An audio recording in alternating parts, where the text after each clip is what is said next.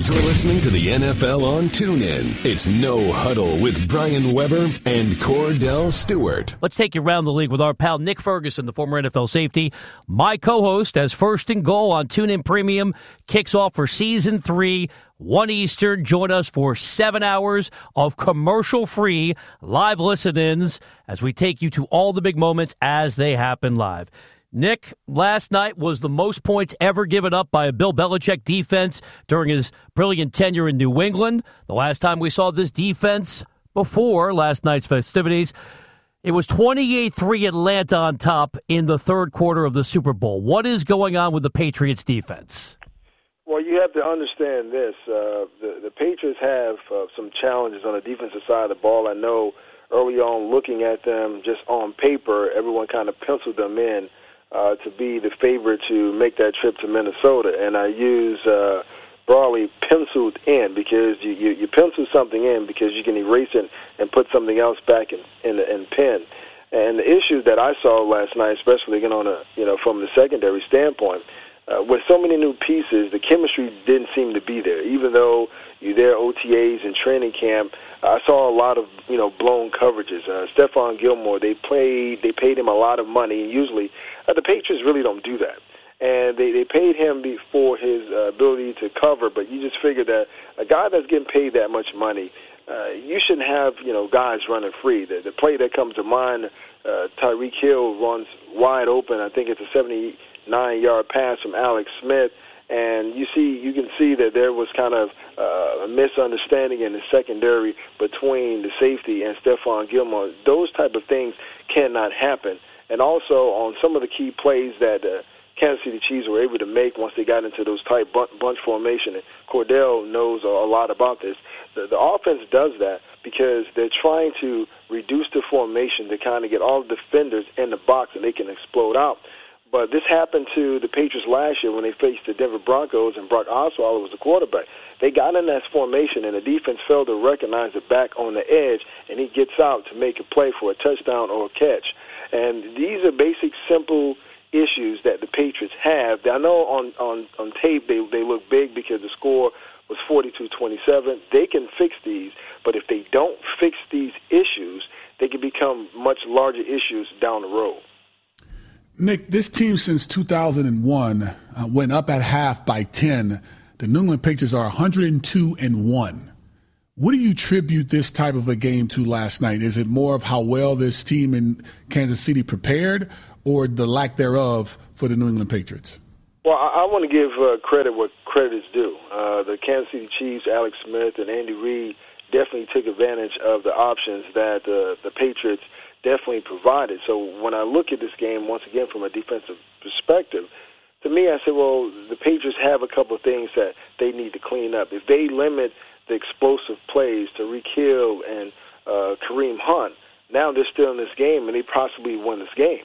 So it's just fine-tuning, the small things here and there. They were still competitive. They jumped out to an early lead, wasn't able to hold it, and that's due in part. Once again, you look on the offensive side of the ball. No Julian Edelman. It's about getting on the same page with your wide receivers. And for the love of me, I couldn't understand, even with Julian Edelman being out, they could have still used Brandon Bolden in those same kind of positions and had him to run those same type of routes.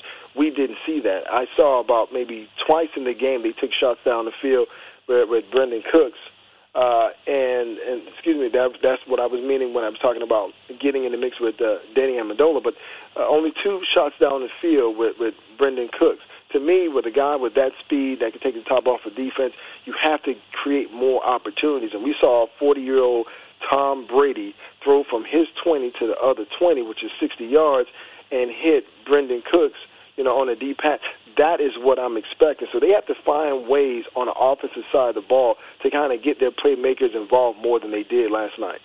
He's Cordell Stewart. I'm Brian Weber, chatting with our friend Nick Ferguson, the former NFL safety who spent a decade in the league. Let's make the move to the games coming up on Sunday. The games will be tracking together on First and Goal on TuneIn Premium.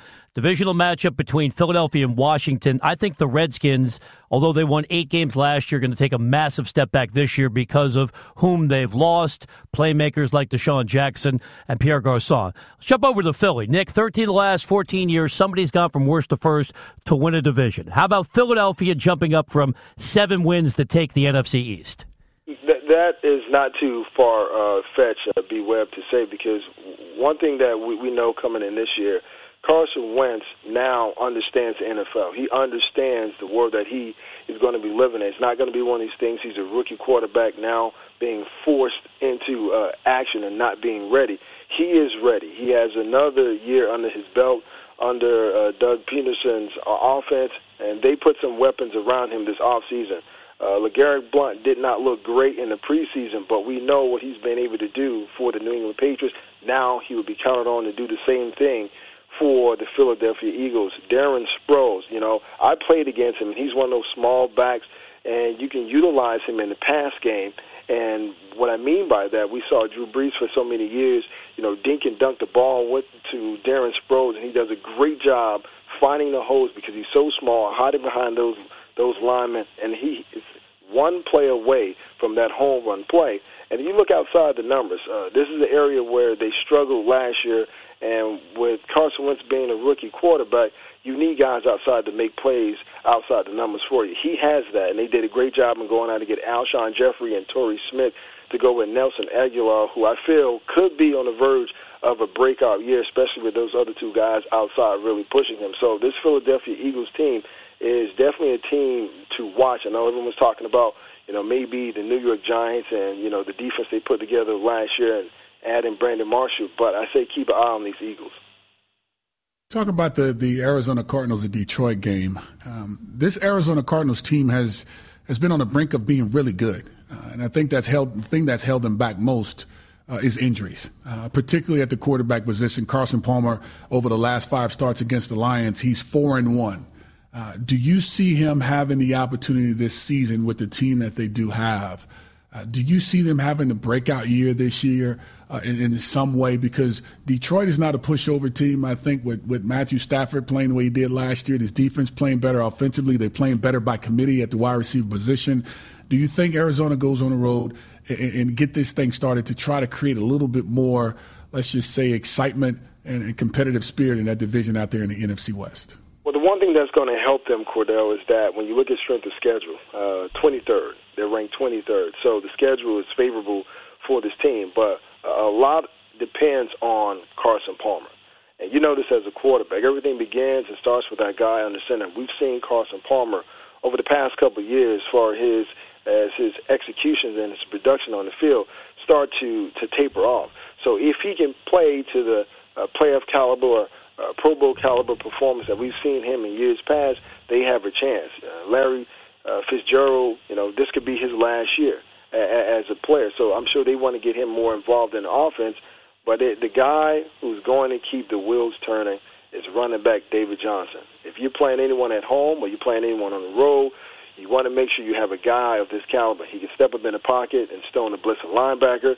He's great as far as creating matchup issues if you're throwing the ball out to him on the edge of the perimeter of the offense, but also handing the ball off to him inside and between those 2 tackles.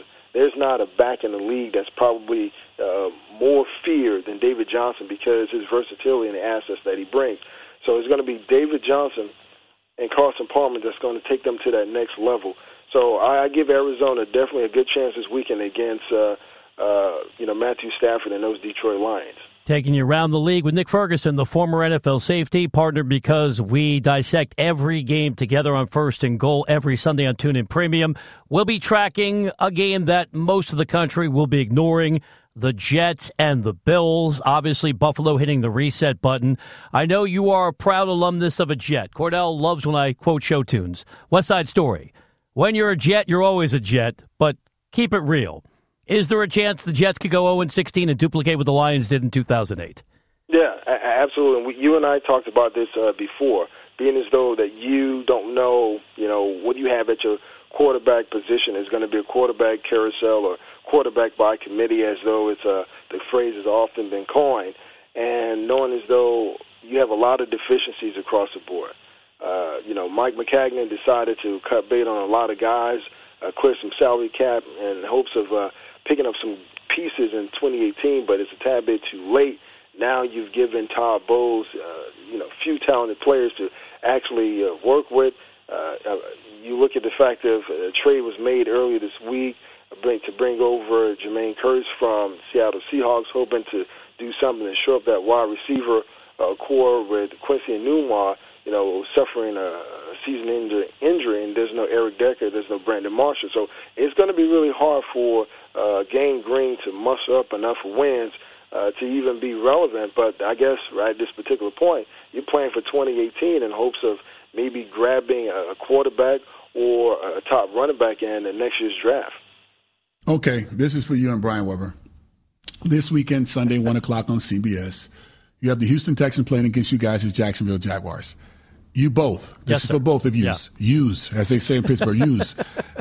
What's your take? Blake Bortles, Chad Henne. Give me your running back, Leonard Fournette. I went to the running backs. I left the quarterbacks alone. Leonard Fournette. Give me something about your Jaguars, and just give me some analysis. Nick, I'll do it in 10 seconds. Here's the analysis. The Jags are wearing all black color rush unis because it could be a funeral for our Jaguars. Now, look, let's get serious. We're all rooting for Houston, right? In the wake of Harvey, this is a massive emotional day when the Texans take the field. Think about all the great work J.J. Watt has done. Nick, I'll turn it over to you. I think our Jags, coming off a 3-13 campaign, are in for a long afternoon on the road. Well, considering the fact of what you just laid out as far as what's taking place in Houston, it's almost as though you were saying that Jags are going to look at that situation and pretty much lay down for the Houston Texans, but it's going to be a very difficult season, especially, once again, Cordell, you played the position in the league for several years, and you need to have a guy that's behind the center or under center who understands and can lead a team. They have a great defense, and I've said that for the past 2 good defense. Go ahead. And they put some great pieces together.